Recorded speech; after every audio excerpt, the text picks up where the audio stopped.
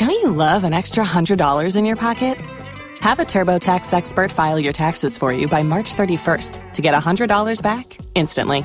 Because no matter what moves you made last year, TurboTax makes them count. That means getting $100 back and 100% accurate taxes, only from Intuit TurboTax. Must file by 3/31. Credit only applicable to federal filing fees with TurboTax full service. Offer can be modified or terminated at any time.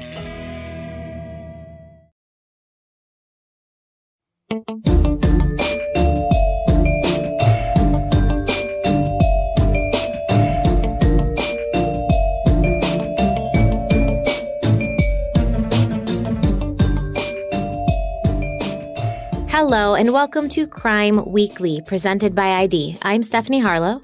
And I'm Derek Levasseur. On this podcast, we do talk about difficult subjects. We're talking about real crimes and real people. And due to the graphic nature of some of this content, listener discretion is advised. Hey guys, welcome to Crime Weekly, part 2 of the murder of JonBenét Ramsey. Part 1 was, I believe, approximately an hour and 40 minutes. We covered a lot, but we really only scratched the surface. Is that fair to say, Stephanie? Yeah, I'm trying to even get a recap of what we talked about. We talked about the day of. We talked about sort of the day before. We talked about, we talked a lot about John and Patsy, how they came to have this family, kind of who they were in the community of Boulder, who they were in general.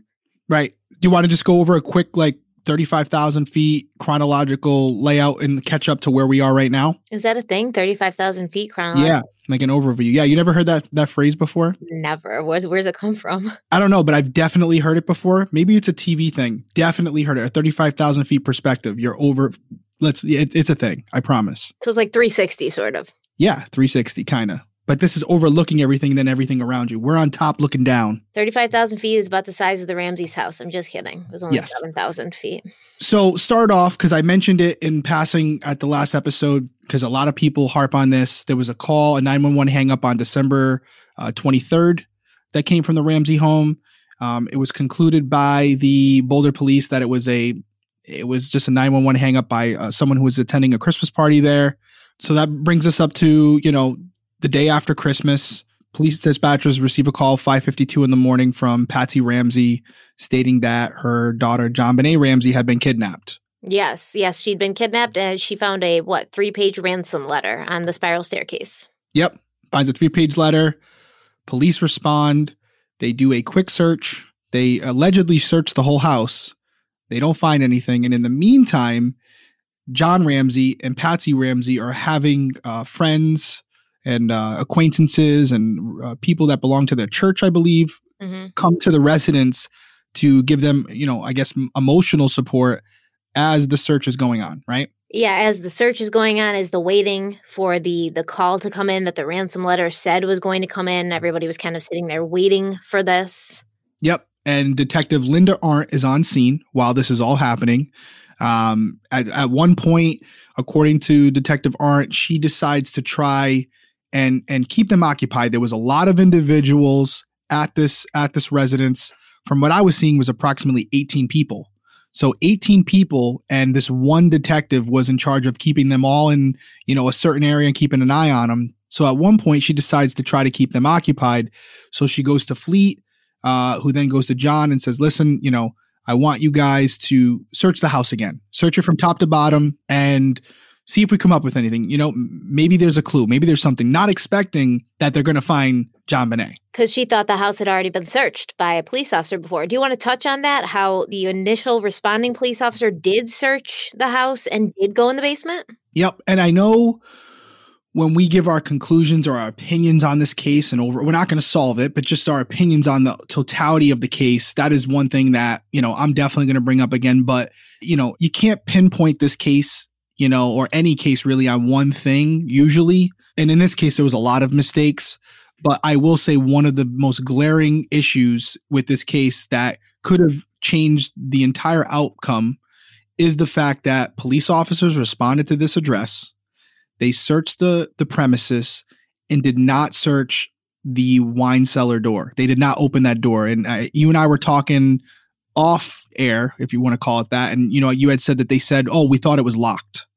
But imagine Imagine if at that point, the police officer goes down the stairs in a different dimension and opens that door and finds JonBenét. If they were doing their job, at that point, they would have said, hey, nobody enter that room, tape it off, everyone out of the house. And nobody ever goes in that room. Nobody ever moves JonBenét. And you and I probably aren't even talking about this case at that point. Or imagine in a different dimension where the police officer actually did his job and cleared the house appropriately. And right. and then if he hadn't cleared the house appropriately, JonBenét's killer, if that's what was going on, JonBenét's killer could have still been hiding in that house, and he could have come out and killed a bunch more people that were just sitting in the house waiting. So it could have been worse. It could have been better, but I guess it could have been worse. Yep. We talked about this, with Joel Guy. Same thing. It's very similar. And at the time, as a police officer, as a patrolman myself at one point, you may go into the house thinking it's not that important. I'm going to do a quick passing and it's fine. Not realizing the significance of what you're doing at that moment, and how, let's just face it, how detrimental it ended up being to this case. So that being said, she sends them on a little mission to go search the house. John immediately goes to the basement, and within a few minutes, he yells up to Fleet. And before you know it, they're saying they found JonBenét, and John Ramsey himself is coming up from the basement with JonBenét in his arms. Yes, and he places her on the floor of the entry hallway right in front of the front door at Linda's behest. She tells him to place JonBenét there. Yep, and there's that thing we talked about with the interview where Linda describes the interaction between her and John in that moment, how she was counting rounds in her gun. Again, this is her opinion. But how she was in fear of her life based on what she was computing in her own mind about what had happened to JonBenét. At one point, JonBenét is moved to the living room, we call it, where the Christmas tree is. She's placed near the Christmas tree. John grabs a throw blanket, and as he's asking, this is again according to Linda, as he's asking her if he can cover her, he's already doing it. Right. So that's obviously tainting her body even more than bringing her up the stairs and moving her throughout the house. So you get a lot of contamination issues right there, chain of custody issues right off the jump, as far as who has now had custody, who has now been in possession of this piece of evidence, which unfortunately is JonBenét's body at this point. And then you have, Linda told John you can say goodbye to her, but you can't move the blanket. You can't touch her hands. There's certain things you can't do, but you can say goodbye to her. And then Patsy comes in, of course. And, this is a very upset mother. And she sort of places her own body on top of JonBenét's. So this is more contamination. But I think we were talking off air last week about this. And you said it's just Linda there with all the Ramseys and all their friends. What is she going to do? What is she going to say to these grieving parents? You can't touch your daughter. You can't hug her. You can't hold her. There wasn't much she could have done in that moment. She should have had other police officers there to help her secure the scene and help her get everybody sort of under control. Because typically in a normal crime scene, you wouldn't really allow the parents to do that, would you? No, you wouldn't. And, as we go forward in these cases, I'm always going to try to bring the element of identifying what the police officers are not saying, because that's what we do a lot of the times in these press conferences and in these interviews later. And as a police officer myself, I'd like to think I can interpret, law enforcement lingo.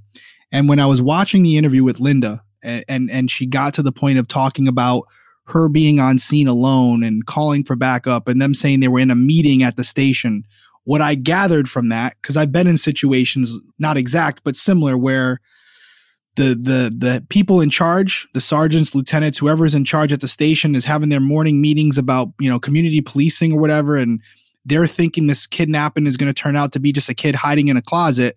They're not taking it serious, while Detective Arndt is on scene realizing something's off here. And I could tell by the way she was saying it, she felt like, hey, if there had been 3 or 4 more detectives on scene, half of this stuff wouldn't even have happened. Yeah, it wasn't right. Wish it could have changed it. But if they had taken it seriously, I got there at 8 a.m. Nobody else showed up till much later in the morning. And if they had been there when they were supposed to, instead of in their morning meetings, they could have kept eyes on other people and maybe, went along with John and Fleet as they went throughout the house and accompanied them and were witnesses when he found her for the first time. but they weren't. And Linda stayed in the main portion of the house, let them go off, and what unfolded. But that's definitely something I took away from what Linda didn't say, which was she has a lot of resentment about the fact that she's gotten a lot of scrutiny over this case. But essentially, in her opinion, she was left out to dry. She was left in a situation where it was a lose-lose. 18 people with one detective. I think there was a bunch of other police officers there before, and then they left to go meet with the FBI, and that's when they left her alone. Correct. After the ransom call never came. That's when they left. They left. And somebody with 18 people, and again, she was calling, again, in this interview, she was calling back at the station saying, where are you guys? So you are correct. That meeting wasn't only morning meetings. It was probably to speak with the FBI, but, too many chiefs, not enough Indians is what I'd like to say. You know what I mean? There should have been more. Bob Whitson, I think, he said that there was not a lot of people there. They were understaffed because it was Christmas and a lot of people had taken off. And I mean, once again, we're talking about Boulder, like what we talked about. There's not a lot of murders. It's not like a murder happens every single day. So they probably didn't think that they were going to need a bunch of people on. Typically they didn't. So there was probably not a lot of police officers to be had. Nope. So that's the takeaway I got from her. So now they're praying over her body. There's multiple people there. There's a lot of moving parts. And we're now at a point where it's turned from a kidnapping to a murder. And at that point, all hands are on deck. And obviously, law enforcement, detectives, everyone's responding, including the FBI, as you just mentioned. So it's now it's ramping up a notch. But here's the issue. For some investigators, they're already starting to develop an opinion on what happened. And that's where, this whole story really gets started and starts to take multiple directions and really changes the whole course of this case. Yeah, and I think in this part, what we should do is start off with the autopsy. I agree. So we've kind of caught you guys up where we're going to get into the elements of what happened as far as Patsy and John, but we want to really dissect some of the specifics of this case, the science from this case, because it will play into our opinions later. So instead of just kind of glancing over it, I agree with you. Let's break it down, the autopsy, the crime scene, and then we'll get into, potential suspects and all that good stuff. But first, let's talk about ID special on JonBenét, which has just recently come out on Discovery Plus. Absolutely. I think it's, obviously we're covering this as in depth as we can. We want to make sure we get all the facts right. And it's always good to, second guess your work, and what better way to do it than to, go look at our partner's work and see what they did. So have you had a chance yet to watch ID's new special, JonBenét Ramsey, What Really Happened? Yep. I have already watched the special. Very good. Very different perspective than you're going to get from a lot of the specials that have already been out there. Yeah, absolutely. I found it very interesting. I love that I'm hearing new things that I've never heard before. This one is completely different. This is from Detective Lou Smith. He was working for the DA's office at the time, and his opinion on what happened is very different than the opinion of Boulder detectives. Yeah, it's definitely been helpful to me in, doing my research for this podcast. And I like that we heard firsthand accounts from those closest to the case, including JonBenét's father, John Ramsey. Yep, there's a lot in there. And viewers will be drawn into this. There's a lot of pieces of evidence that they may not remember that they'll be shocked by, because it really does tie into the whole question being asked here, which is what really happened to this little girl? We're still sitting here today and no one has a definitive answer. And I think that in and of itself is why people are still drawn to it after all these years. Yeah. And I mean, the fact that her mother, who's now, passed away, has been one of the main suspects in public opinion, at least since this happened. I think it's going to be really interesting to hear what John Ramsey has to say. Yep, absolutely. So guys, if you haven't already, head on over to Discovery Plus and check out JonBenét Ramsey, What Really Happened. All right, so JonBenét's autopsy, it was done on December 27th, 1996, so the day after. But the pathologist, John E. Meyer, MD, he actually went to the address on the 26th at about 8 p.m. So the day that she was found, he gets there. And I think this is pretty common, but you can tell me where the coroner or the medical examiner will actually go to the scene and do an initial exam there. Absolutely, yes. So he said he initially viewed the body in the living room of the house. That was where she ended up, by the Christmas tree. And he said that JonBenét was laying on her back on the floor. She was covered by a blanket and a Colorado Avalanche sweatshirt. He said on removing these two items from the top of the body, JonBenét was found to be laying on her back with her arms extended up over her head. And that's because, was it rope and duct tape that was around her wrists or just rope? I believe it was just ligatures around her wrists. It might have been duct tape. I know duct tape was definitely on her mouth, which was removed by John Ramsey before he even came upstairs. Right, correct. He did take the duct tape off as soon as he saw her body. Which is understandable. Yes. It also says that her head was turned to her right, and a brief examination of the body at that point disclosed a ligature around the neck and a ligature around the right wrist. Also noted was a small area of abrasion or contusion below the right ear on the lateral aspect of the right cheek. And then there was a prominent dried abrasion present on the lower left neck.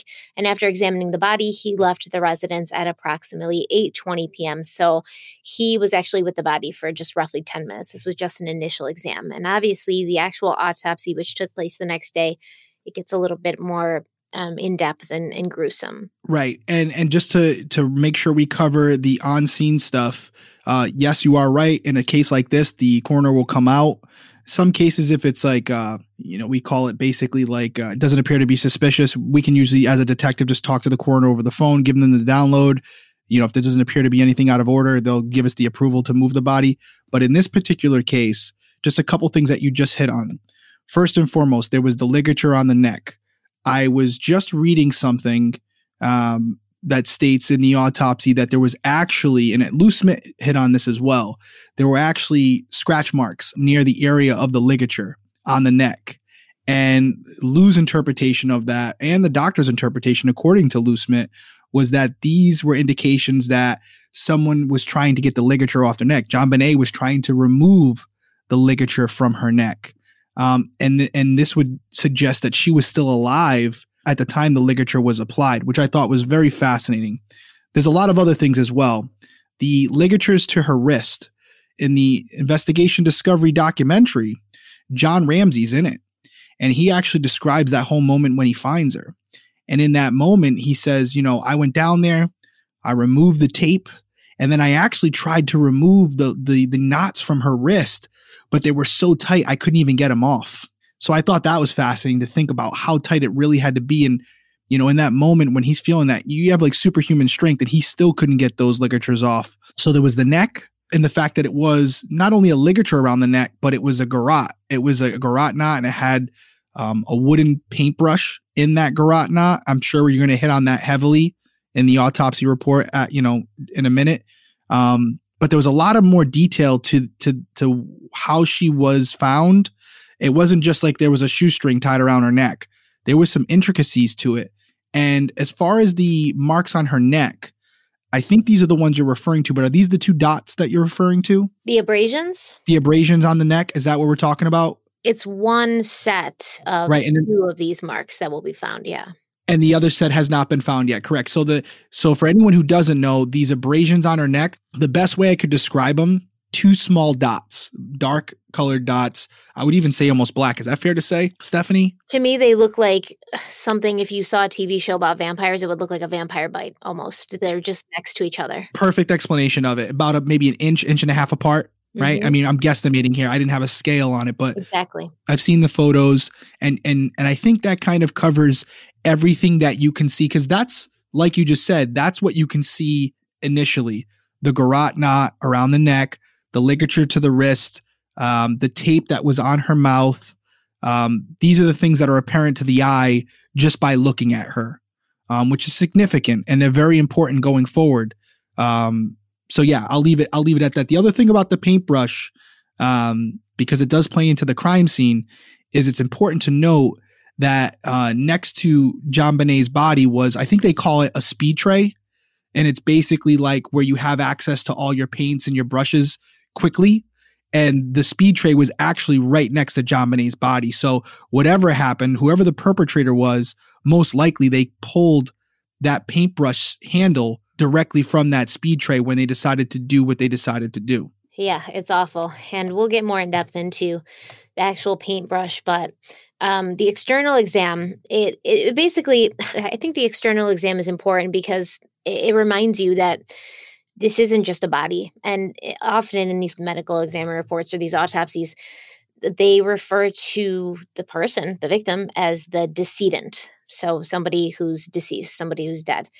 And we have to remember, this is a 6-year-old girl who was brutally murdered. And I mean, often it's reported that this was not an easy death. This was not a quick or painless death. She was tortured.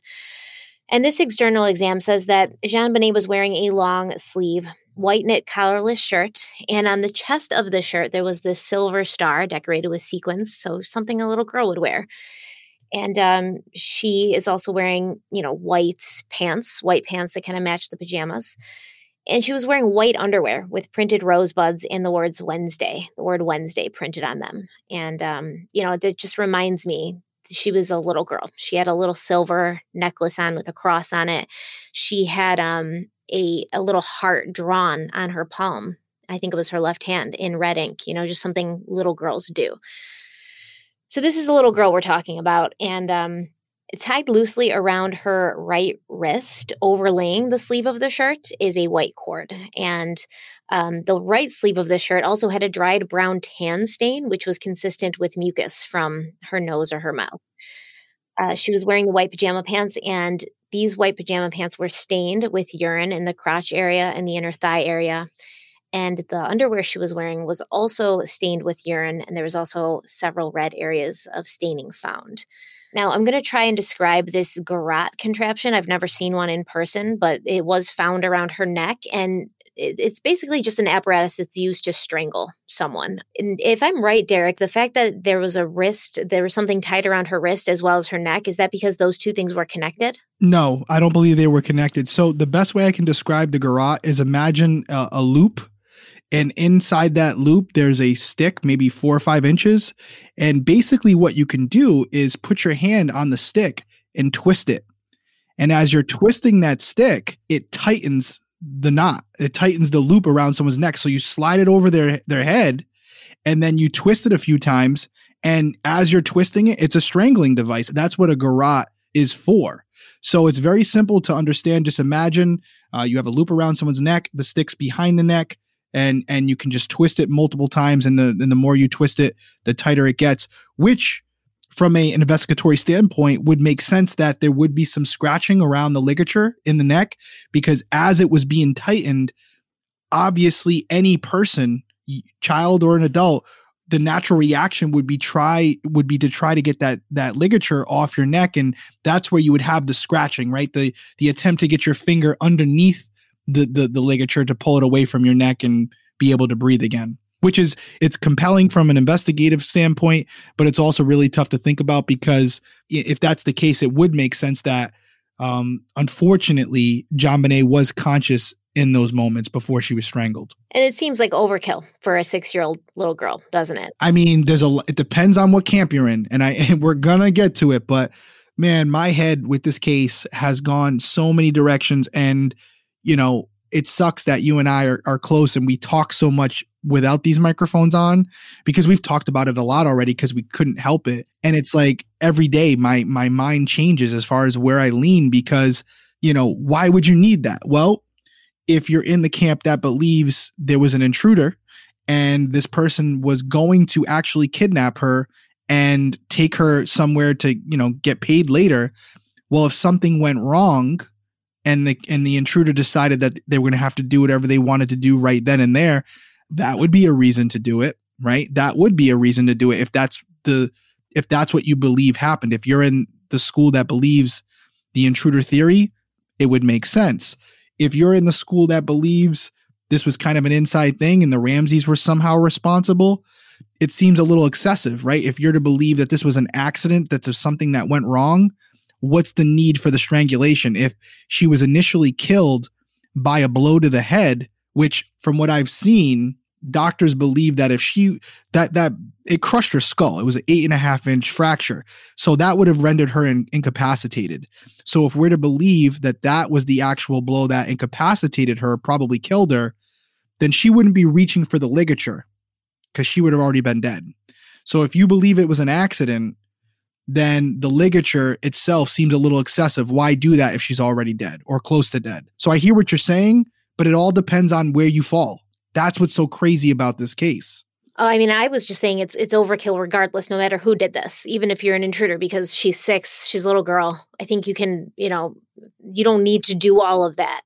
You're saying you could use your hands. Yeah, you could use your hands. You could use just a regular rope. You wouldn't need that kind of like power and force. Like, what do you think you're taking out, King Kong over here? That just seems excessive. But on the other hand, when you're talking about the blow to the head and, wondering whether she was alive or not, she may have gotten the blow to the head and been unconscious when she was being strangled. And those abrasions were made just from pulling up on the rope. That could also be a thing because it was a cord that's going to have fibers and things like that can make these small, tiny scratching abrasions as you're pulling up. If that's how she was choked.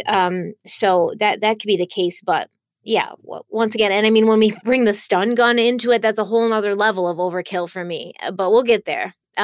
So I want to talk about the rope that made this garrote. It was just a white cord similar to the one that had been found around her wrist. And one end was tied around a length of round, tan brown wooden stick, which measured 4.5 inches long. The wooden stick was irregularly broken on both sides, and there were several colors of paint and apparent glistening varnish on the surface. This was a paintbrush that had been used before. It was found in the Ramsey household, or it was from the Ramsey household. The word Korea was printed in gold on one end, and you could see, well, I couldn't see, but the medical examiner could see blonde hair intertwined in the knot that would have been nearest to her neck. Yep, a substantial amount of hair. I'm looking at the photo right now, guys. And Stephanie, have you seen the photo? I flipped through them quickly. I didn't examine them. Yeah. Ton of hair in the garage, in the area where the ligature, the cord attaches to the stick itself. And I will say this, and this is speculation, but like you said, you make a good point. Like you could just use the cord, put it around this little girl's neck and be done with it. But to make this contraption seems a little excessive. Right. And it almost seems like this would be something that would be, more of a premeditation, something you would keep on you and have. But obviously these items were, taken from the house. So not all the items were, though, just the paintbrush. They never said the cord was from the house. They don't know. They said the cord can't be sourced to the house. I don't know if I buy. So that's what also is a little confusing, because you bring your own cord, okay, and then you see the paintbrush and you're like, let me take the time to fashion this. I mean, this isn't probably something you could have come already with, unless, as we were talking about last week with the letter, somebody had stolen the paintbrush previously, left the house, made this contraption, and then come back. Yeah, I guess I would be willing to bet that although they thought the cord was foreign to the house, I wouldn't be surprised if that was a mistake. And that cord was, I'll tell you right now, if you threw a cord on my office floor right now and, you asked me where it was from, I would be like, I don't know. I mean, especially if I have a 7,000 square foot home. I mean, I'm sure they didn't know every single cord that was in their house. So to your point, I have a hard time believing that if it was an intruder, they would bring the cord and then decide, oh, I need a stick to make a garrote. But I'm not going to bring that. Definitely possible, but the official statement is that cord was not from the Ramsey house. I hear you. Well, if it was a mistake, it was added to the list. Right. And I mean, what really got to me is JonBenét was wearing a bracelet on her wrist, and it said her name on one side and the date 12/25/96 on the other side. So I don't know. She just literally had gotten that bracelet the day before for Christmas. She was wearing it. I want to keep reminding people as we go along that although we're talking clinically about this is a little girl, JonBenét Ramsey, a little girl who lost her life. And it's true. JonBenét was strangled. We've talked about that. And that was her ultimate cause of death. But this was not her only injury. The medical examiner also found several other areas where the little girl had been hurt. Located on the right side of her chin was a 3/16 by 1/4 of an inch area of superficial abrasion. Located just below her right ear was a small rust-colored abrasion. I believe that's the one we were talking about, the two small little circles. Another of these rust-colored abrasions was located on her left lower back. A deep ligature furrow encircled her entire neck. And when I say deep, I mean it was incredibly deep. It was horrible. Way too much for this little girl. Yeah, the photos for the obviously for this I wanted to see him and I did, and yeah, It was those photos should never have been released and leaked. It's disgusting that they're out there. But again, it shows how the garrote would have been effective, because I don't know. Well, I'm sure a grown man or even a grown woman could have pulled hard enough to create the indentation that was left behind. But the garrote made it a lot easier. It would take no strength at all, because all you would have to do is just twist the paintbrush and it would tighten up. So yes, it was very deep. Just take our word for it. You don't need to go look at it yourself. Don't look at it.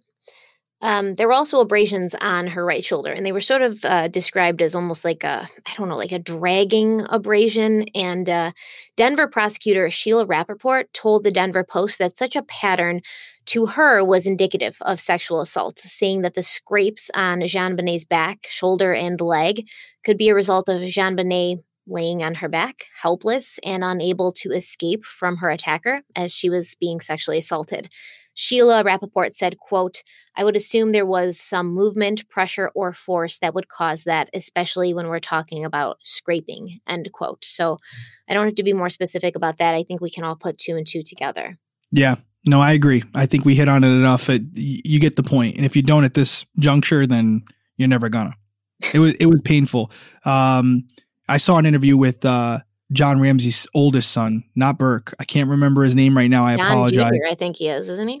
I was gonna say John, but I wasn't certain. But I think you might be right. It was a great interview. It was in the investigation discovery doc, and he basically said right out, we've come to the reality. You'd like to think it happened quickly, but make no mistake about it, JonBenét suffered. And this is his words. And he got choked up when he was saying it, but he's like, make no mistake about it.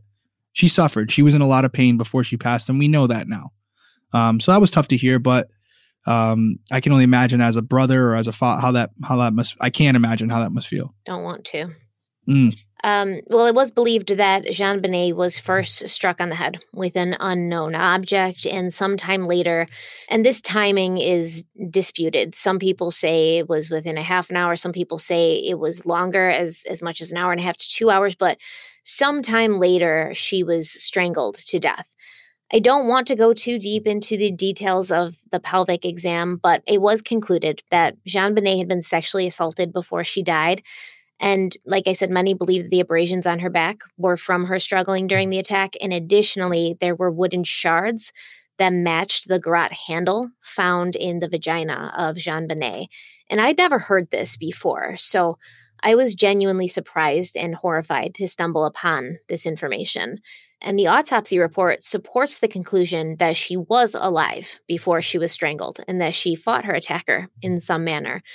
Evidence gathered from the autopsy is consistent with the theory that she struggled to remove the garrote from her neck. And I think it was even beyond those abrasions. I think they found rope fibers on her hands, but don't quote me on that because I've read so many pages of reports and things. I can't say for sure. And again, let me just put the disclaimer out there. I'm only looking at this case from the documents that are available online and the limited research I've done in the last 2 weeks about this case, which I will say is extensive, but it's still only 2 weeks. I wasn't on scene, but I will say, and you started off with this, that, it is believed by a lot of people that she was struck first and strangled second. Mm-hmm. I am not a doctor, but I've seen the autopsy photos and I've seen her skull. And when I say her skull is split in two, it's split in two. And many doctors have concluded that if she had been struck while awake in the head and had those injuries, she would be at minimum incapacitated, but more than likely dead from this fracture. And to think that happened before the strangulation, personally, just from my outside perspective, I think that's a little hard to believe. And my reason for that is I think it would be more likely that in the moment that she's being strangled, the strangulation could have been occurring before she was struck. And maybe, because we're going to get to it, I don't want to get too far ahead of ourselves, but there was some indication that there may have been a scream. Maybe it was a last attempt, and that's when she was struck. Again, guys, purely speculation on my part, but I just have a hard time believing that she was struck in the head and then strangled. And as you mentioned, there's evidence that suggests she was coherent and fighting while she was being strangled. I guess the question becomes, would she have the ability to fight as much as she appeared to do so if she had already been struck that significantly? I don't know. I guess it's possible. What do you think? Honestly, I mean, we're not doctors, but it seems like common sense to me. I've seen head injuries. I don't see someone being able to defend themselves after being struck like that. I just don't. I think it ultimately ended up being the petechial hemorrhaging in her eyes that caused the medical examiner to believe she'd been struck first and then strangled, because that's why they said the strangulation was the cause of death. Now, whether she was being strangled first and then she fought and got away and then screamed and then got hit on the head and then got strangled again, I mean, at this point. Possible. And you mentioned petechial hemorrhaging. For those of you who don't know what petechial hemorrhaging is, essentially it's when the blood vessels in your skin or your eyes rupture due to asphyxiation caused by an outside source. So it could be a few different things. It could be strangulation. It could be a hanging. It could be a variety of things. Yeah, and I mean, it can also be found in smothering cases, and petechial hemorrhaging, it doesn't just happen in, a murder. It can happen for a variety of reasons, a sickness and illness, even certain medications. People who weight lift sometimes get petechial hemorrhaging. It's just a straining, I believe, like you said, just a rupturing of the blood vessels. So exactly, Stephanie. It can be caused by a lot of different things. And so, in this particular case with JonBenét, it appears that she had petechial hemorrhaging to both the eyes and the neck area. But for the context of how we'll be talking about petechial hemorrhaging in this episode and in future episodes, just understand that when you hear the phrase petechial hemorrhaging, it's usually referring to some form of manual asphyxiation. Yeah, we're not going to be talking about all those other issues. So in a true crime podcast, you usually hear about petechial hemorrhaging due to some kind of crime or some kind of death.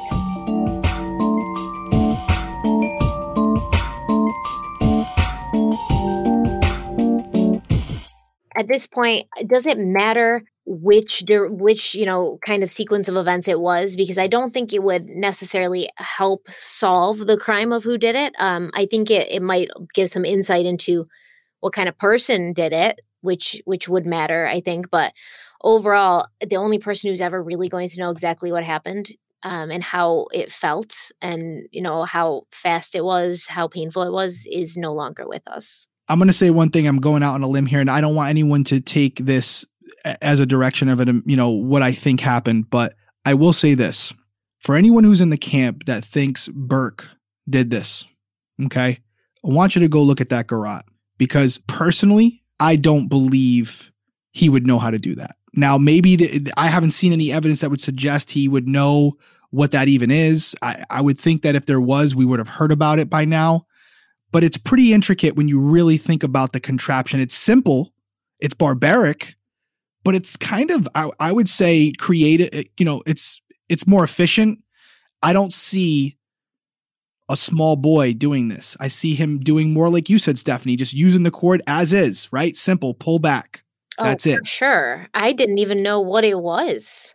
So for me, if you're in the camp that says, oh yeah, Burke did this. Burke did this for sure. I don't think that he would have known what that is or how to do it personally. That sounds like something, or looks like something, you would see from someone who has more experience in life. I had never seen that until I got into law enforcement. So, and I got in law enforcement when I was 20 years old. So, seeing these different type of ligatures, I didn't see till later in my career as a police officer, where to think, how old was Burke at the time? 9. I want to make sure he was 9, 9-year-old boy. To create this contraption to strangle someone. Again, you said it earlier, very excessive, just in general, very excessive. Never mind for a 9-year-old boy. So just something to point out, guys, because I know there's a lot of our listeners who believe that Burke was somehow involved, or, John was involved, or Patsy. An adult, possible. I don't see a little boy doing this. I don't know how you feel about that. You have a boy. I mean, how old's your son? 9. 9. I mean, what's your thought on that? Am I wrong? I don't have a 9-year-old boy. No, I don't think you're wrong. Like I said, I didn't even know what it was. I don't know if that's because I'm naive or, what, but I guess it depends. Maybe he saw it and this isn't us telling you what to think. If you think what you think, you think what you think. We're just asking you to examine each piece of evidence and say, does this fit with what I think? Does this fit with my narrative? Does this fit with my theory? And if it does, great. And if it doesn't, put it to the side and re-examine it later, because that's exactly what we did. But I don't think my son could do it. I mean, the only way I could see it happening is maybe he saw it in a movie and he asked like his dad or, another adult, maybe like an uncle or something, like, what is that? And the person was like, oh, that's like a contraption you can use to strangle people. That's the only thing. When I read it in the court papers, there was court papers I read, and they referred to it as a complicated bondage device in which is intended to give the user more control. So that's why I asked you, the cord tied around her wrist and the one tied around her neck, were they connected? Because I think I covered a case before where they did have that cord around the neck and the cord at the wrist, and they connected those two almost to incapacitate the person so that they couldn't move.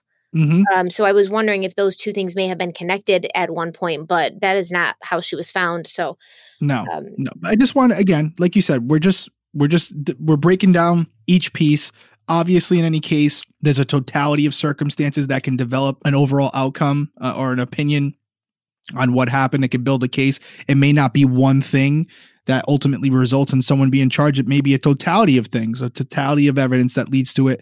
But just breaking down the garrote in and of itself, when you think about the most prominent theories that are out there, for me personally, this doesn't fit a young child creating this contraption. Just my 2 cents. So one more thing I want to talk about the autopsy was in JonBenét's stomach, there was found a small amount of green to tan colored thick mucus material without particulate identified. Now that's what the autopsy said. And then it continues to say the yellow to light green tan apparent vegetable or fruit material, which may represent fragments of pineapple. So I did call you, I think, when I saw this, because we'd always kind of heard it reported that it absolutely 100% was pineapple. And here it's kind of saying like it may be pineapple.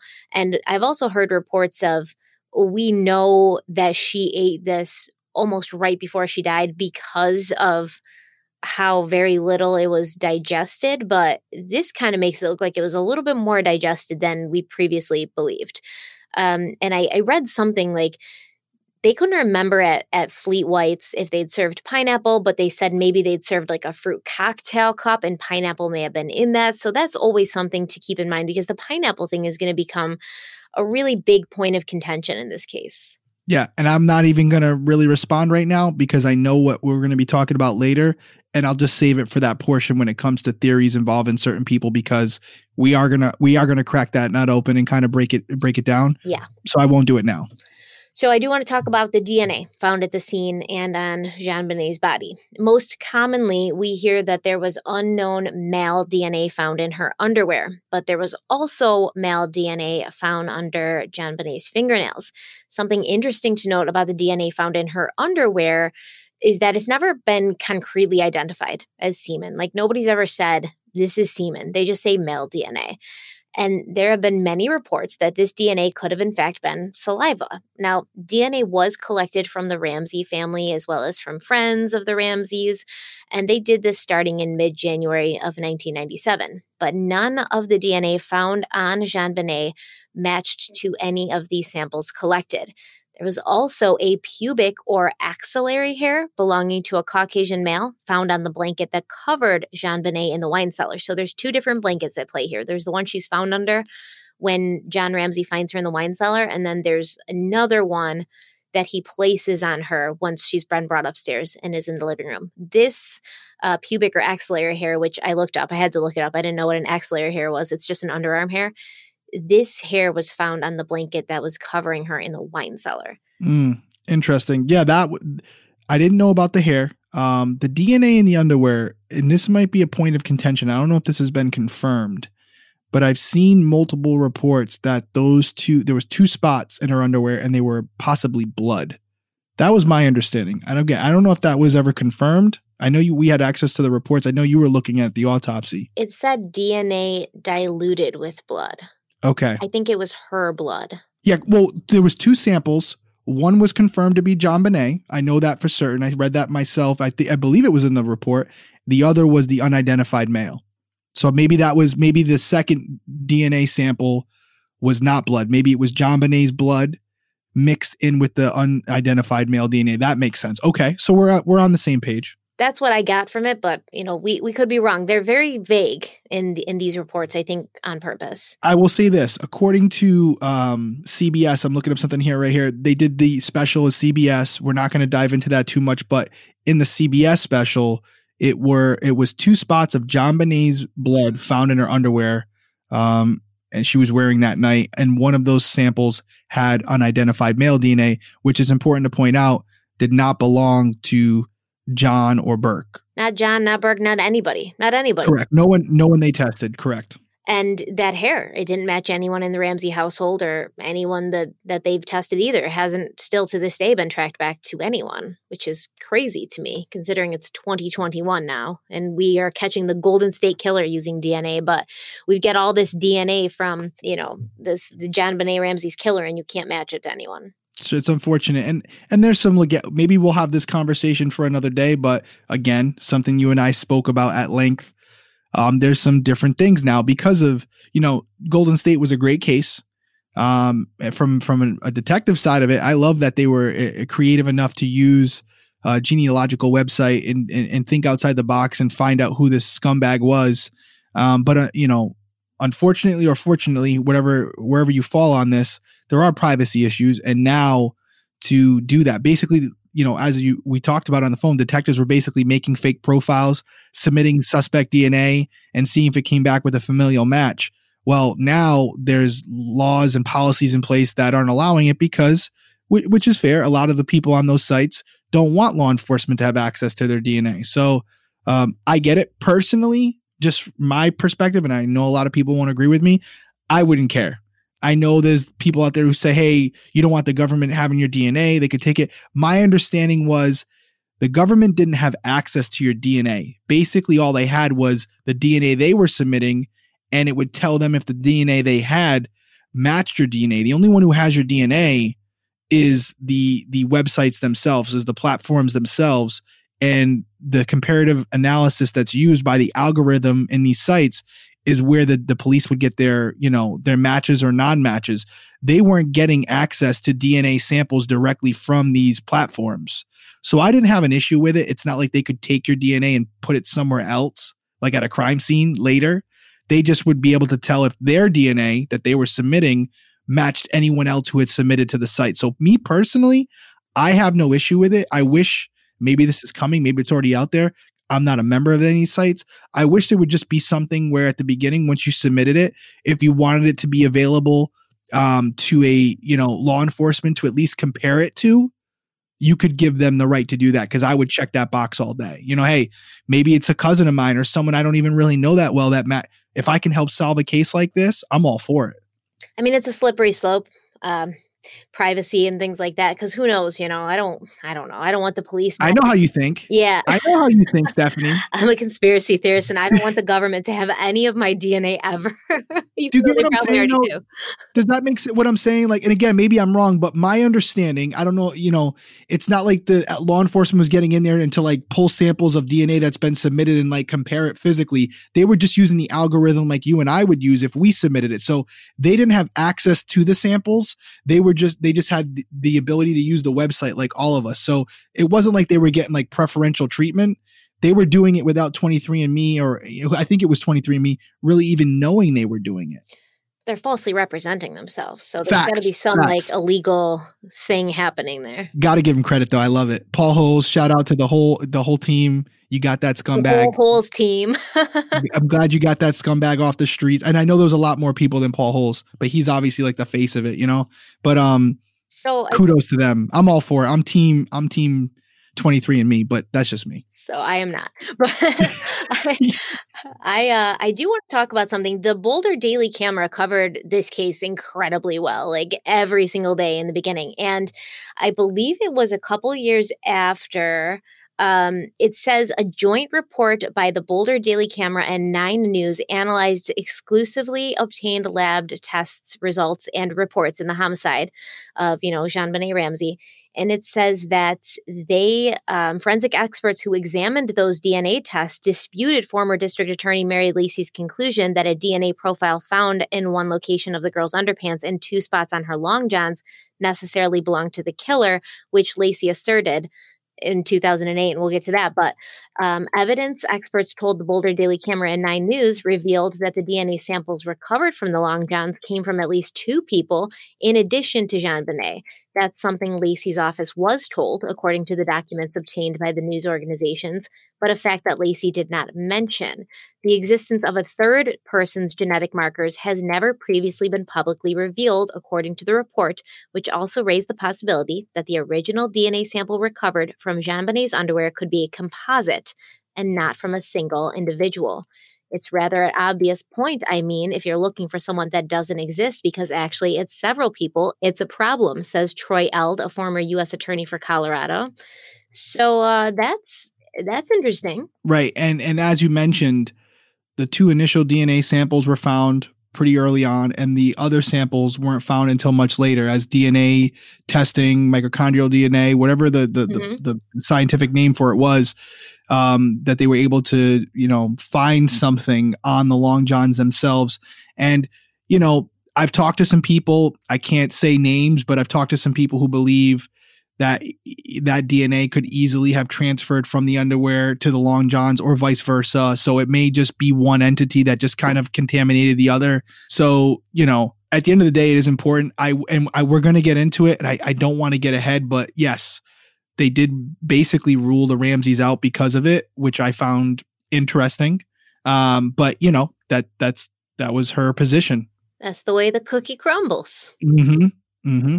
I also want to talk about some other interesting things found at the crime scene. So the police did their initial search of the house, and they concluded, and they'd said this to the media and everyone, that there was no sign of forced entry. However, I think it was 3 months after the investigation started, the district attorney, Alex Hunter, brought in, I believe he was retired at the time. You just watched the series, right? Lou Smet? Lou Smet, yep. Detective Lou Smet. He was with Colorado Springs. He was retired. They brought him in. Yep, he was retired, and they brought him in to work on this case specifically. And they brought him in because the Boulder police, they didn't have a lot of homicide experience. There weren't a lot of murders happening in Boulder, but apparently in Colorado Springs there were. And Lou Smet had this immaculate record of just knocking down these cases and finding his guy. Hundreds of cases and never lost a trial. Yep.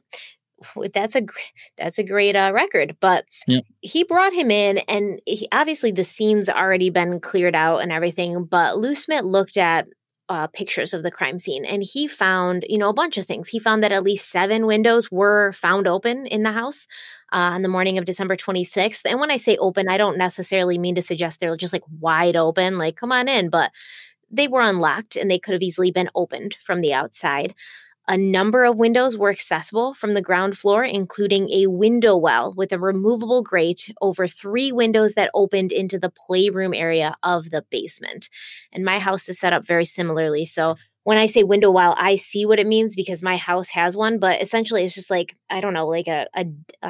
indentation. Cutout. Yeah. Yeah, a cutout. And you kind of jump in there, and then the windows are inside. So you're almost kind of hidden depending on how deep the window well is. Yeah, I would say it's probably designed, obviously, to see out the window, but also there's probably some fire code things for it where it's you got to be able to get out that window and still be able to physically exit the property if there's a fire and your other point of egress is blocked by fire. Exactly. And that means those windows need to be big enough to get in and out of. But so the window well was also located on the back side of the house, so that would have been hidden from the front of the house, from the street, and from most of the neighbors. Initially, the Boulder police had not considered this to be a viable means of entry because they didn't feel that a person could have fit through these windows. But Lou Smet himself illustrated that it could be done when he filmed himself doing it on camera. So Lou Smet was the one who kind of came in after and said, I don't believe it's the Ramseys. I think it was an intruder who did this to JonBenét. And this is him kind of trying to prove that. Yep. And he did a lot more than that. I made some notes. I made a lot of notes here. And again, the investigation discovery guys, I'm not just saying it because, their logos on our cover art. Honestly, I really found the special fascinating. It really did. I couldn't turn it off, especially because we were in the middle of doing this. But he came up with a couple things. So there was the window itself, which he, as Stephanie just said, he filmed himself climbing through. He did it without really disturbing a spider web that was seen in the video, the crime scene video that was taken, which was a big point of contention for Boulder PD, saying, hey, you couldn't go out that window without disturbing that cobweb that was there. The other crime scene element that was there was a suitcase directly below that window and a smear on the wall directly below that window, which according to Lou Smith believed that would have been how, if you were sliding in the window like he did, your foot would rub along the wall as you're coming in. And then to exit, the perpetrator would use because it was kind of high, the perpetrator would use the suitcase as a, step up to kind of get out the window more easily. So, and these are things that, again, according to the crime scene photos and video, he surmised from watching those things. And he didn't only, speculate, he went out and did it himself to show how it would be done. Well, there was also in this window well a bunch of, and I mean, I don't know how they got there, but styrofoam packing peanuts. So I imagine like a package came and then maybe it got put out to the garbage and then it got blown and all these peanuts like kind of flew into the window well, because that would be the perfect place for them to get caught, along with a bunch of leaves, right? So in the window well, these leaves and styrofoam peanuts were found to be pushed to either side. So there was a disturbance there. Yep. A disturbance, and something you and I spoke about earlier, which you made me go back and double check, because we were basically, and I haven't even discussed this with you, we're kind of both right. So earlier I call Stephanie, like we normally do during the day, and not just the day of recording.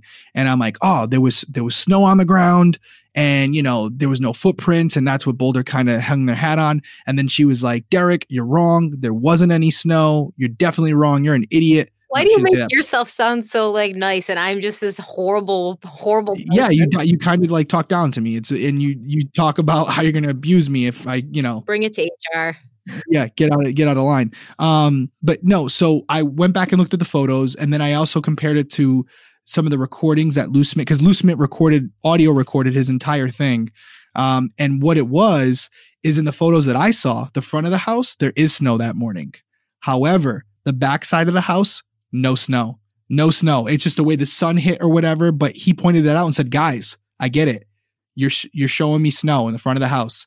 Where I'm talking about, there's no snow around that gate that blocks that window, just pure grass. So again, there's a lot of points of contention on it, but don't take my word for it. Go look at the photos. They're right there. The morning of, snow in the front of the house. It's pretty well covered too. Back of the house, just based on the way the house is positioned, no snow on the ground. And that's probably because the sun rose in that direction. Yep. And so that was, and I see a lot of that online. A lot of people saying, oh no, there was snow. You would have had tracks. Guys, I can confirm there was no snow around that window area. So Stephanie was right. Stephanie was right. Yeah, you were right. Always right. Well, that's very important to remember. But yes. What's also important to realize is the center window. So there's 3 windows in this window well, and the center window was broken. But it wasn't broken by this alleged intruder. John Ramsey himself admitted that he broke it the previous summer when he locked himself out of the house and forgotten his keys, and he had to kind of break the window and go in, and he just failed to get it repaired or to have it fixed, which really kind of bugs me because the Boulder police noticed that this window was broken. They asked him about it. He was like, yeah, I broke it. And then they were like, a man can't fit through that window. So it's a little ridiculous. There's 2 other things. And I have one question for you and just one thing to add to what we're talking about, because it all kind of ties together. Inside the suitcase, right? Inside the suitcase, there was a sham and a duvet cover. It should be noted that there were fibers from the duvet and the sham found on JonBenét's body. And some have speculated, specifically Lou Smith, have speculated that maybe that's an indication that the perpetrator had intended on stuffing JonBenét in the suitcase itself. But the issue was, which he tried, that suitcase wouldn't fit out the window. So that's when he changed his plan, or she changed her plan, because they realized they couldn't get JonBenet out the window in the suitcase. And that's why everything went down in the basement. So again, this is just the opinion of Lou Smith. If you don't, you can go confirm it yourself. It's right in the documentary, but it's a fascinating theory. It is a fascinating theory, but I'm sure there's other explanations for that duvet cover and the fibers being in other parts of the house and maybe getting on her clothing. But I did have a question for you, because I couldn't find anything that substantiated 100% what it was. But in the documentary, it describes that high-tech footprint that you had told me about. And the footprint, I was under the impression after talking to you that it might be like outside near the grate. No. But it sounds like it was actually right next to the body. Is that right? There was a couple high-tech footprints, but I want to talk about the suitcase again really quick. Okay, go for it. The duvet color, the pillow sham, there was also a Dr. Seuss book inside.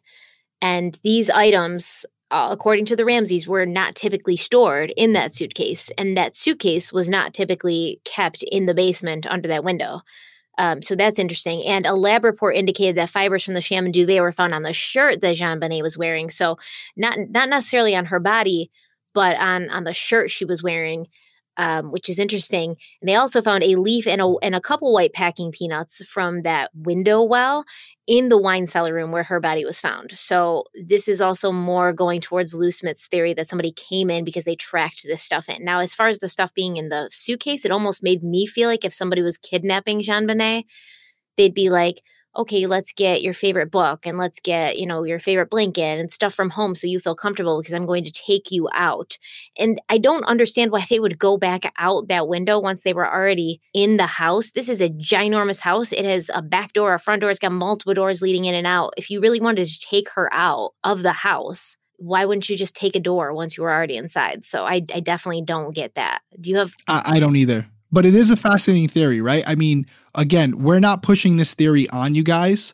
We're just presenting it as we've interpreted it because of what's out there. And you, depending on where you fall, you may be like, that's nonsense. But it is really fascinating when you think about it because, again, if you're to believe the Ramseys, that suitcase was not packed like that and it was not in that area. So how did it get there? Yeah.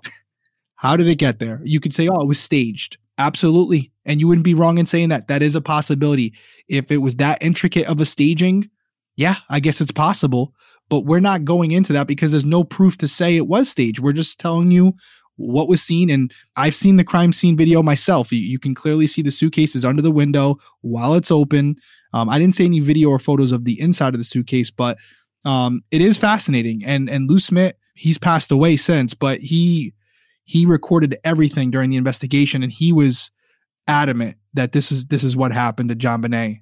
Yeah, that would be some severely long game, serious planning for the staging if that was part of it. But let's talk about the high-tech boots. Mm-hmm. They were called unidentified footprints because one was found in the basement and it was not in the wine cellar room, the full print. So there's a full footprint and then half of one, but they were both made with this high-tech boot. The full print was found in the basement, imprinted in mold growing on the basement floor. And then another partial similar footprint was found in the wine cellar near where JonBenét's body was found. And also on the wine cellar floor, there was a palm print that belonged to no one in the home and has yet to be identified. There's also the fact that these high-tech boots, they're supposedly hiking boots. It looks like they're, really good, like they're not super expensive, but they're waterproof and, sturdy. Nobody in the Ramsey home owned a pair of high-tech boots, allegedly. So that's interesting. Yeah. The only thing I'll say, and I'm just going to call it how I see it. I mean, the Boulder Police Department made some mistakes in this case, especially initially. And when I say initially, I mean like the day they got called. And I have to tell you, in any case like this where you have unidentified footprints, you usually take the impressions of every single patrolman or detective that was on scene that day. And I'm assuming that happened, but I'd really like to know if it did or not, because based on some of the other mistakes, I don't know if it has, but I can tell you that when we're in patrol, we wear boots like this that are very high end, good grip, like, work boots, because we're in them all the time.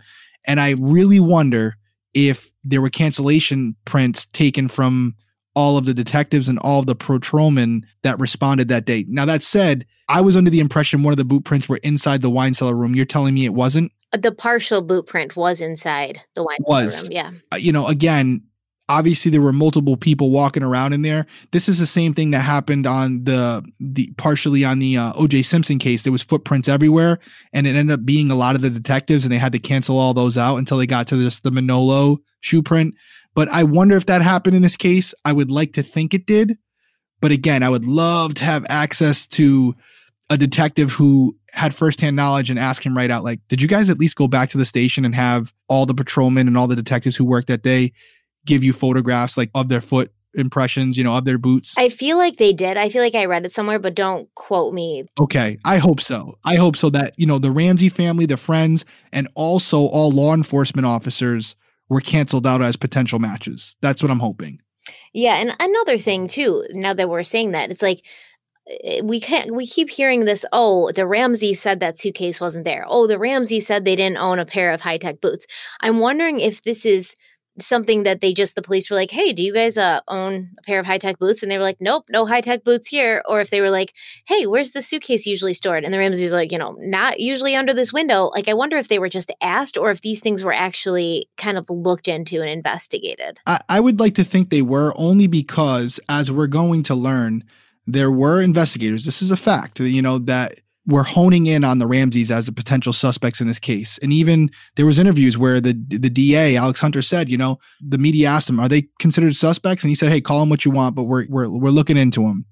And if you're to believe some of the theories out there that Boulder PD was dead set on the Ramseys, then you would think they would try to find anything they could to support their theory, right? Including catching them in a lie about their boots. Oh, we don't have any high-tech boots here. This might be a gotcha moment. Let's go look at every single pair of boots in this house and see if they've made in the last, 5 years, something like that. Right. Yeah. You would think that if they really were trying to get something on the Ramseys, they would double check that. But you could be right. We don't know. This is all secondhand. But nevertheless, if we're to take them at their word, you're talking about a pair of boot prints near the body, in the crime scene, that don't match any pair of shoes that entered that property that day or the day before.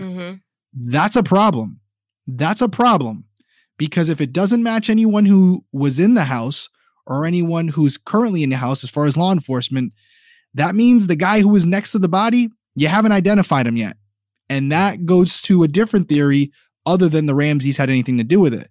And that's why I think this case is so fascinating. And I think that's why it's so polarizing, because there are elements of this case that fit different theories and don't fit the other one. So that's why everyone's so torn on it. That's ridiculous. That's kind of why it's hard. But that's why I say you see a piece of evidence. If it fits with what you already believe, fit it in there in the puzzle. If it doesn't, put it to the side and look at it again later, because we want to be as unbiased as possible. Right. That's my question right now. If I could ask Boulder PD right now, if I could ask the lead investigator, let's say hypothetically he said to me, hey, Derek, I believe the Ramseys did it. I'm not saying he would or she would. I'm just saying if, watching the Linda Arndt interview, watching these things about her counting bullets, if I was in front of Linda right now, I would say, hey, you were counting bullets when you were in front of John Ramsey. Clearly you were in fear. Let me ask you, did they ever figure out whose boot prints that belonged to? Because that would seem like a pretty important question to get answered before coming to any conclusions. And I would love to hear what they had to say about it, because that is something that you would have to figure out and have an answer for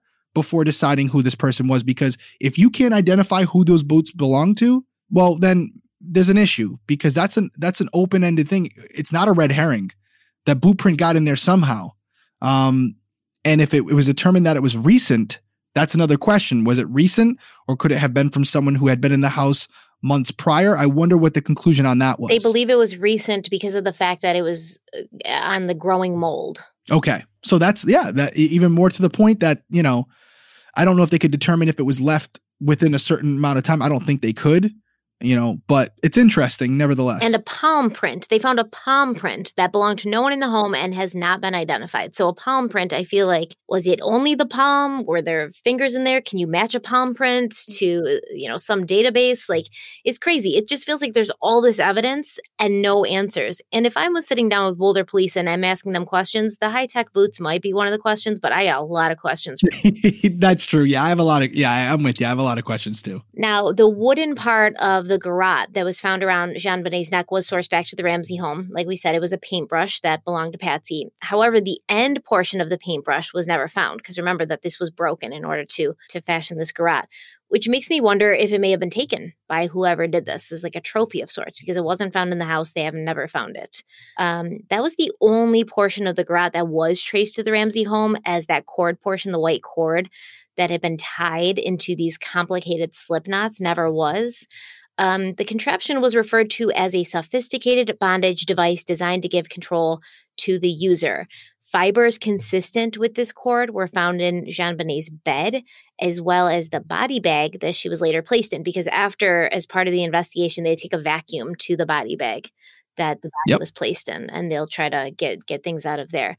I do want to mention something that I read in one of these reports where they said these were very complicated knots, and they don't believe that the Ramseys had the skill or like the ability to tie these knots. Nothing about the Ramseys suggested that they did. I do want to remind everyone that John Ramsey was in the Navy for several years, and I think I made a joke with Derek on the phone. I think like all they do in the Navy is tie knots. Like that's what they're known for, is like tying knots and things like that. Like if you talk about somebody who's good at tying knots, I don't mean that's all that they do. I don't want anybody who's in the Navy to be offended. I love you guys. Thank you so much, guys and girls, for your service. But it's a joke. Like if you're in the Navy, you know how to tie a good knot. So I don't think that it's a crazy thing to say that John Ramsey would know how to tie these knots. Now, whether he did it or not is a whole nother conversation. But I think it was a little impulsive or premature to just state in this report that they wouldn't know how to tie these knots, because I think that he would. Yeah, and I looking at the photos myself, I didn't think they were that sophisticated. I thought the contraption, as you described it, was sophisticated. I thought the garrote itself was very, very sophisticated and more, for lack of a better way to describe it, in a professional, efficient way of killing someone. I would envision seeing that with like a hitman, someone who wants a clean kill with a lot of control. I don't see that as like a spontaneous thing by a 9-year-old, or even a father. But I guess if I could see an adult doing it, your movie, like you said earlier, a movie, anything we don't know what they've watched or read over the years that would, cause them to understand what that is and how to use it. But the knot on the paintbrush stick itself, if you look at it, to me, again, just from the 2-dimensional photo, it literally looks like someone tied it around a bunch of times and just kind of kept, kind of lacing it within itself until it wouldn't come off. It was a very big knot, but it just looked like there was no methodology to it. It wasn't like a nautical knot in nature. Listen, in my opinion. You're not in the Navy. You're not a knot expert. Okay, so take a seat. That is true. That is true. That is true. I did work a case, Rebecca Zahau, and it was all about the knot because the potential suspect was a tugboat captain, and I got a lot of crap for that case. But as far as my opinion on it, then it came down to the knot. So here we are back at down to the knot. Well, I do want to quickly talk about the fact that these fibers consistent with the cord that was tying JonBenét was found in her bed. That means that she was taken from her bed, or that suggests that she was taken from her bed and tied up while she was still in bed. I mean, is that what it suggests to you? I don't know. I'm in the camp that this cord had been in this house for a long time. That's just my opinion. And so this cord would have fibers on it from trace evidence throughout the house. That's my opinion. I have nothing to substantiate it. I personally don't see how this individual or individuals would tie JonBenét up and there wouldn't be some type of struggle as they were bringing her down the stairs where it would alert a parent. I know they were on the floor above JonBenét, but I would still think that kind of defeats the whole theory that, and we're going to get into the screaming and all that later, but that they wouldn't have, the Ramseys wouldn't have heard anything. I think if it was right below them and there was a struggle going on while she was being tied, even if she had duct tape on over her mouth, you would still hear it. Wasn't right below them, though. Burke was right below them. JonBenét was on the other side of the house below them. Okay, on the floor below them, but I get what you're saying. Other side of this ginormous house. It's still a huge risk on the part of the perpetrator, though. For sure. I mean, how do you know if she's going to get off a scream before you finish? That doesn't. For me, it doesn't make sense. I mean, it could have even been he came into her room, he or she, I don't know who this is. He came into her room. He was holding the rope in case he needed it. He bent down, woke her up, and just maybe rubbing the rope on the sheets as he bent down to wake her up or pick her up. It got fibers on there. Could be anything. Yeah, absolutely. Yeah, I'm.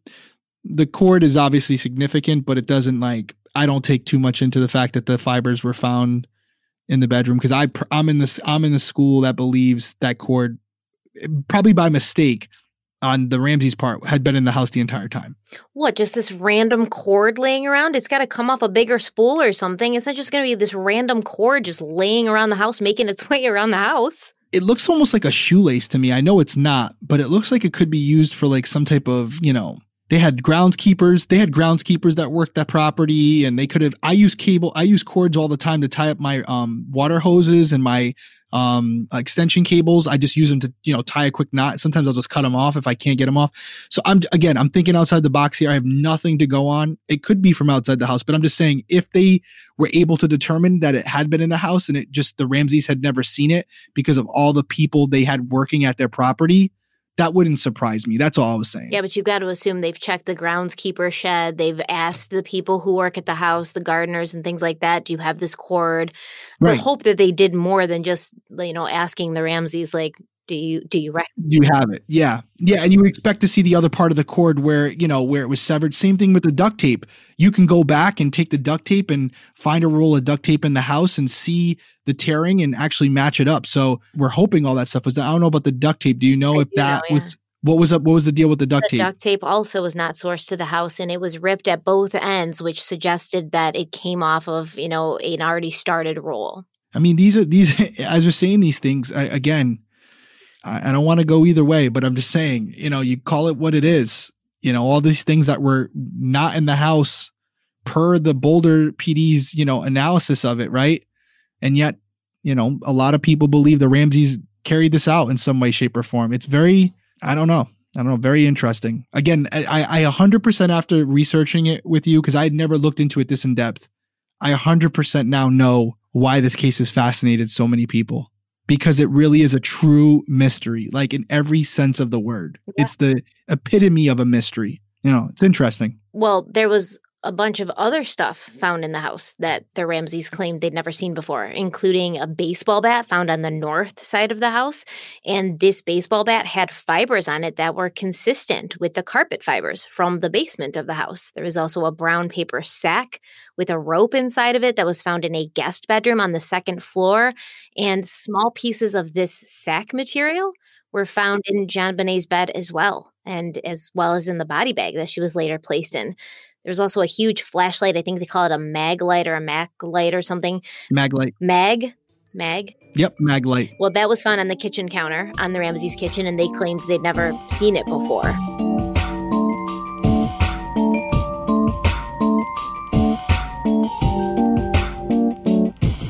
Also found on the kitchen counter was a white bowl with pineapple and milk inside of it. And this has always stuck out to people since, that this was in JonBenét's stomach, or the medical examiner found what could have been pineapple in JonBenét's stomach.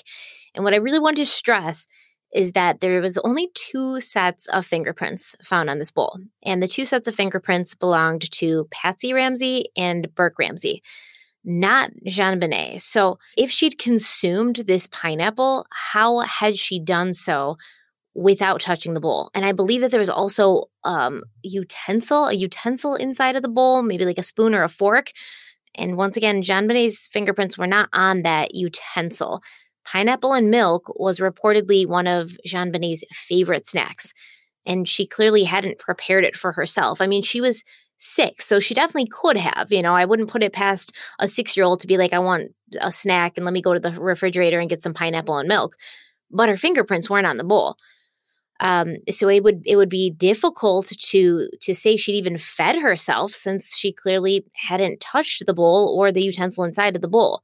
Now, Patsy's fingerprints on the bowl could be sort of explained if you say, like, well, maybe she washed the dishes, or maybe she emptied the dishwasher and put it away, assuming that she did her own dishes. I know she did have a housekeeper. She said so herself. She had a housekeeper. So I guess I would have to know if she'd emptied the dishwasher that day. I can't see Patsy Ramsey emptying a dishwasher, but she possibly could have.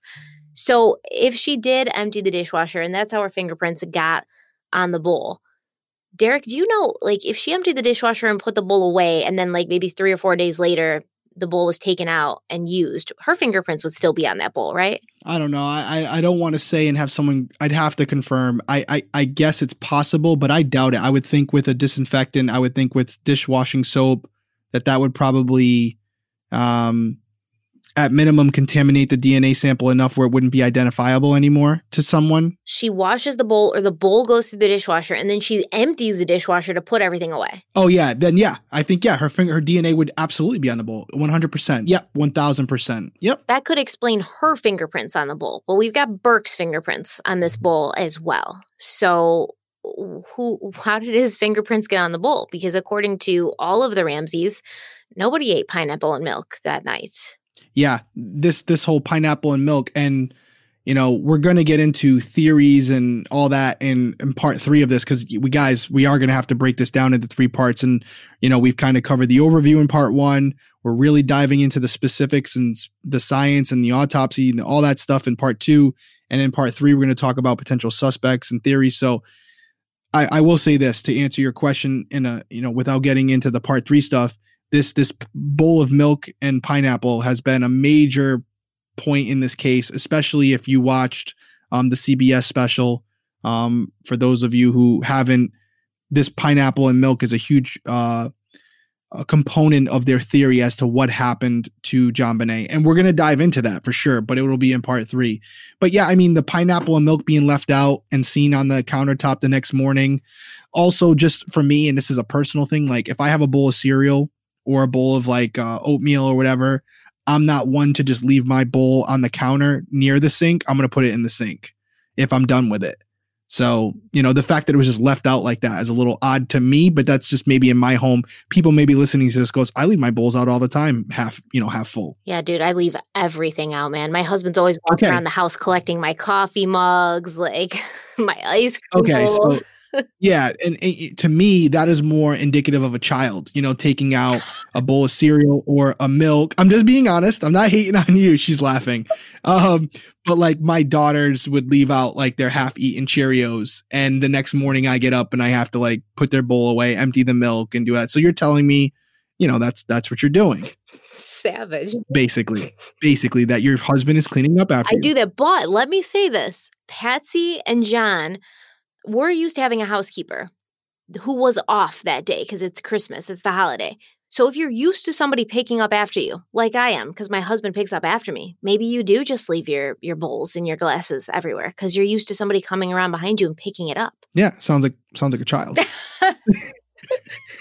Yo, if somebody cleaned up after you, you would not clean up after yourself. Now I feel like I have to go and like bring my husband flowers or something. I'm gonna text him later and be like, dude, I'm sorry. Sorry. He's really good about it too. He never yells at me. Well, sometimes it gets too much.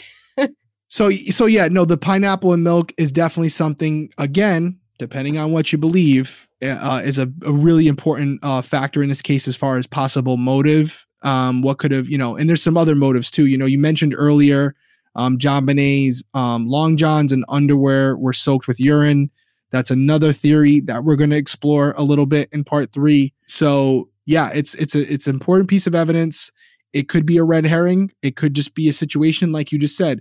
Patsy puts the bowl away or took it out for someone. Burke was eating out of it, left it hanging around. Or there could be more to it.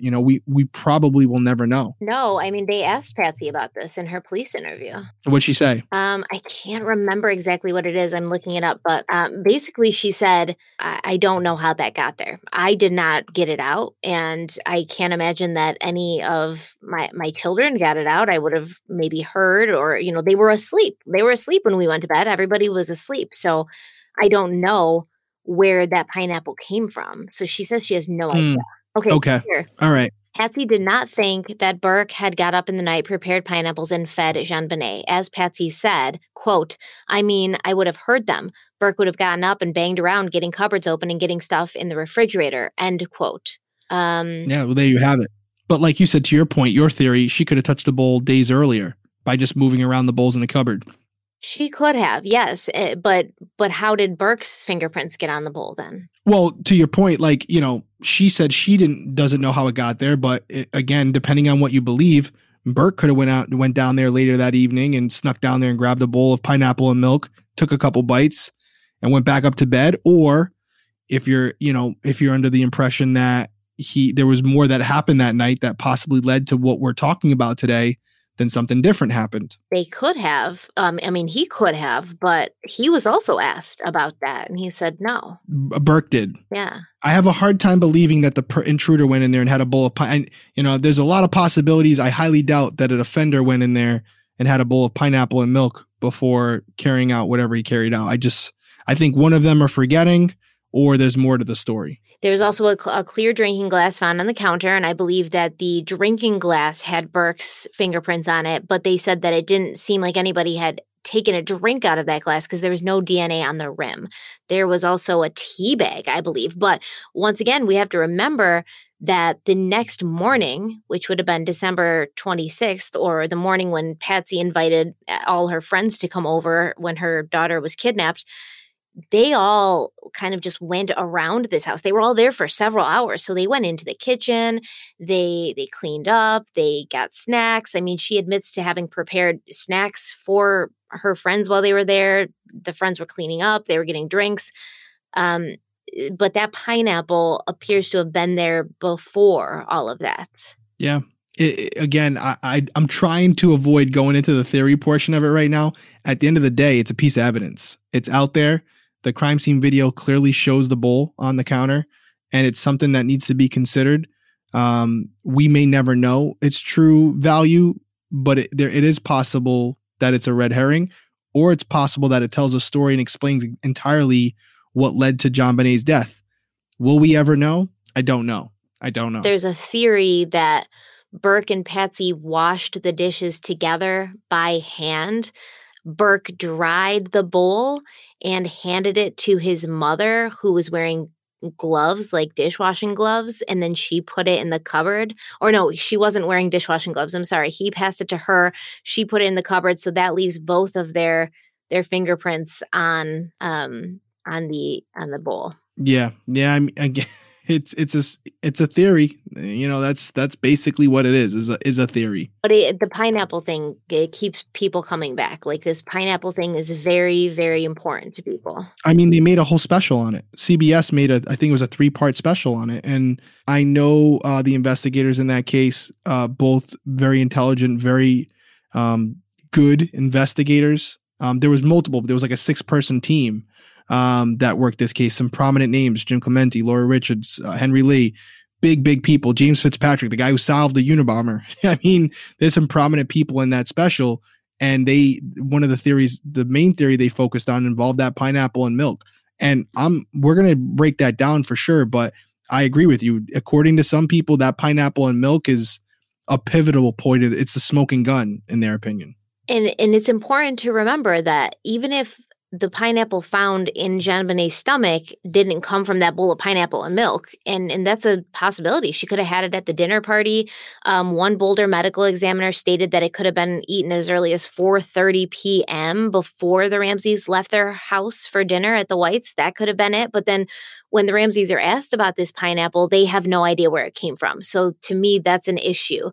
If you say that she ate it before and she didn't eat it right before she died, that's fine. She could have had it on Christmas Day before they left for the Whites. But then you would think that Patsy would remember cutting it, because it's not easy to cut a pineapple, by the way. It's not like something, and this was fresh cut pineapple, and it was evenly diced and like even little squares.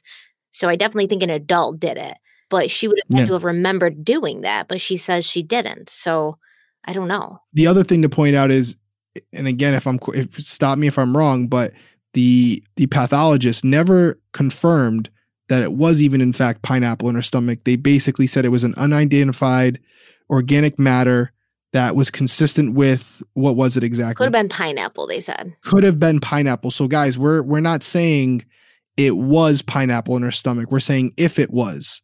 But there has been a lot of contention. Stephanie did a great job with this, because we were hearing that it was confirmed it was pineapple in her stomach. So we were talking about it, and Stephanie does what you guys know she does, and she dug and found it, and come to find out, they said in the report, quote, could have been pineapple, but they have never been able to identify. And I remember Stephanie was frustrated. She's like, how do they not know? Like, how do they not know? But they don't. They weren't comfortable enough to say, yeah, this was definitely pineapple in her stomach, which is important, because there is a world we live in where it's not even pineapple that's in her stomach. So why are we talking about it? But in their 1998 police interview, I believe John and Patsy said they didn't even know about the pineapple being in the house. Patsy didn't even recall buying pineapple. So she doesn't seem to. They don't seem to recall a lot, though. Is that fair to say?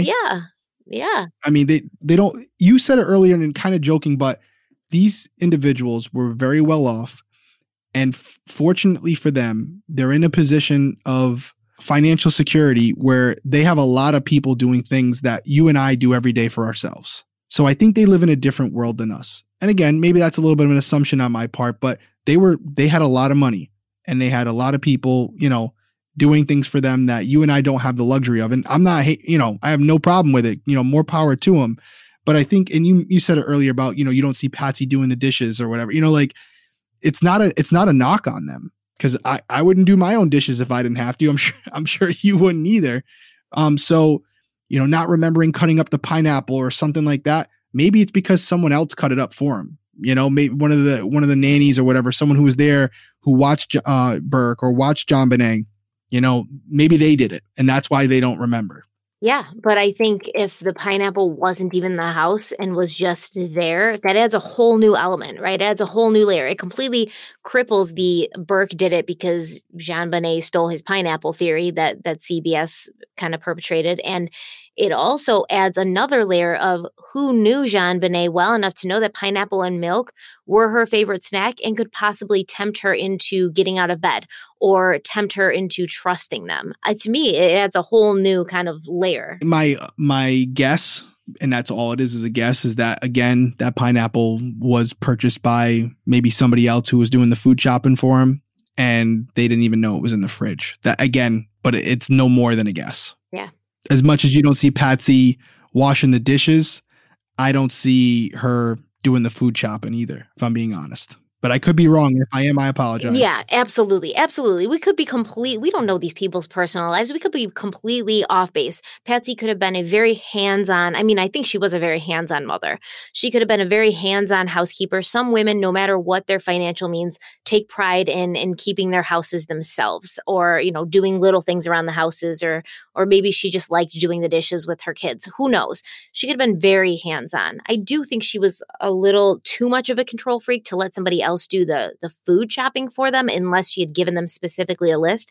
That's my opinion. But I found the part in Burke's interview with the police where they asked him about pineapple and they said, did you and she, referring to JonBenét, eat pineapple together anytime during the day? And he responded, maybe, I don't remember specifically eating pineapple, but very well could have.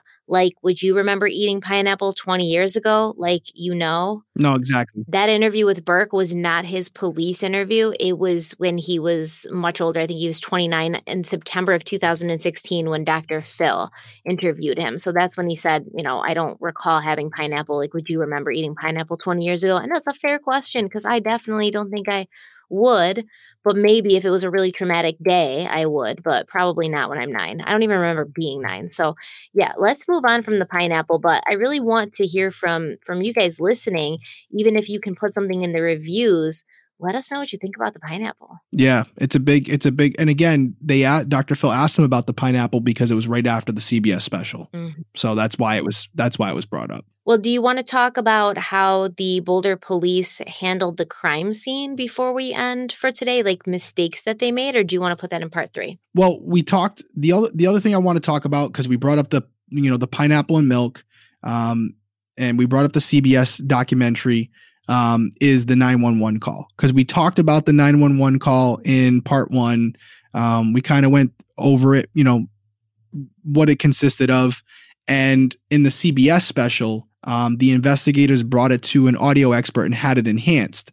And the reason they had it enhanced was because allegedly, I don't know the amount of seconds, I want to say it's 6, but there was a small amount of seconds after the call was supposedly hung up. So when Patsy thought the call had ended, where there was an enhancement done and you can hear something according to the audio expert and the investigators. Now, guys, before we go into this is purely their opinion.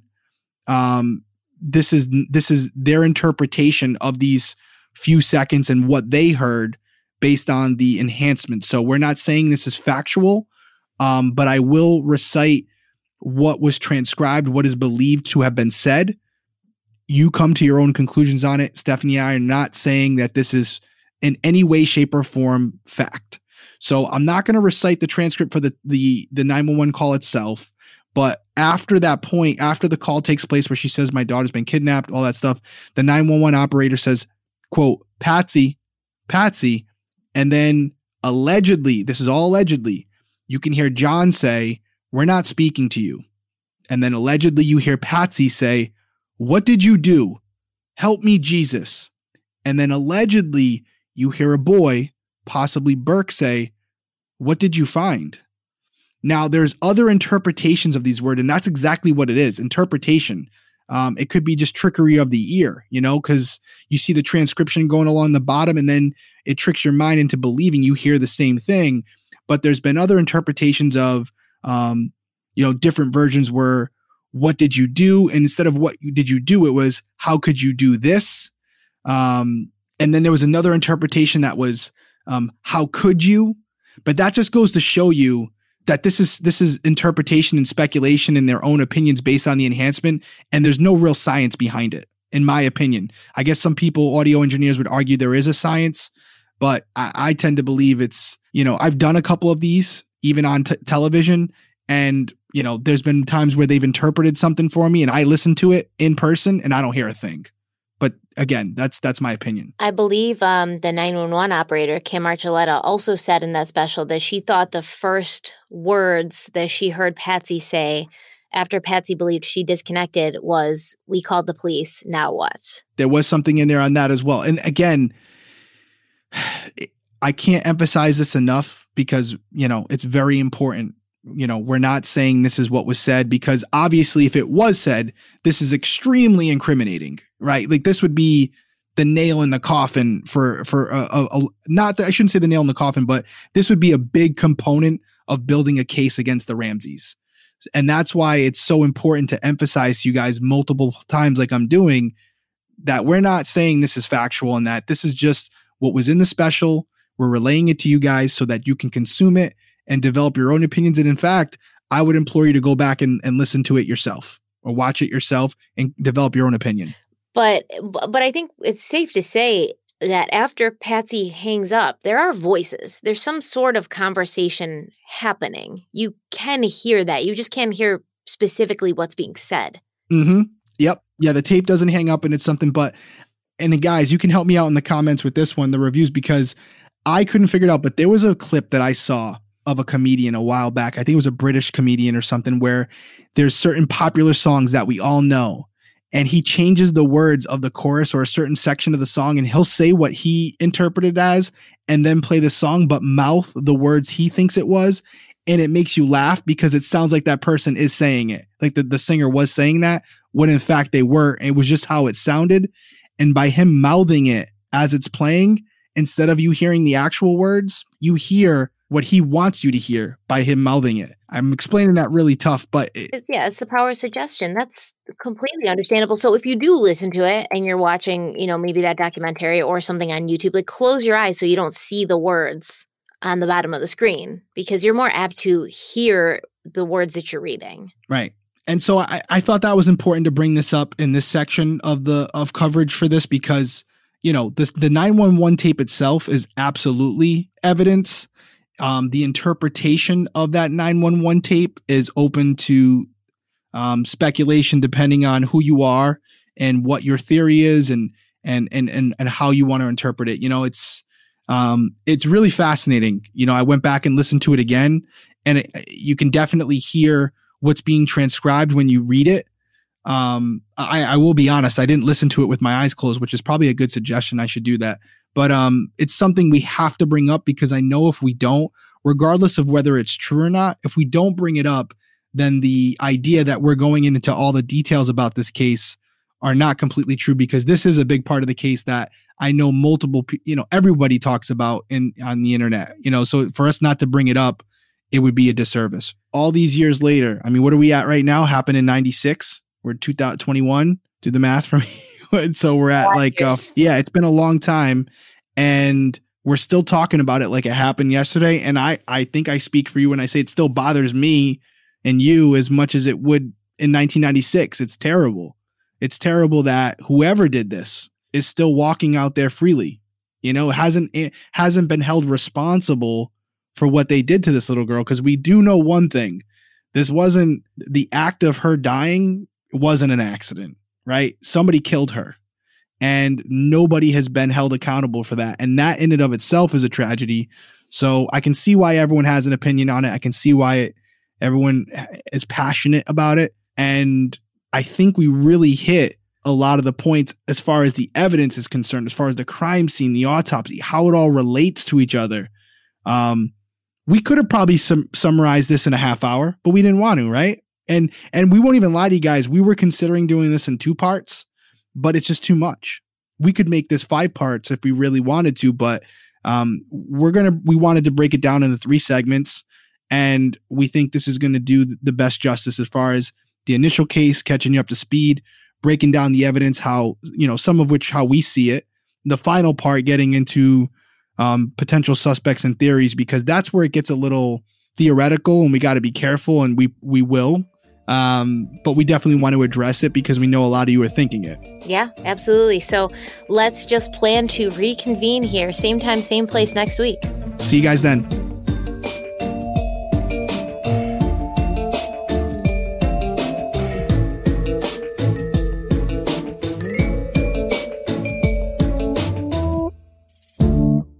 Crime Weekly, presented by ID, is a co-production by Audioboom and Main Event Media.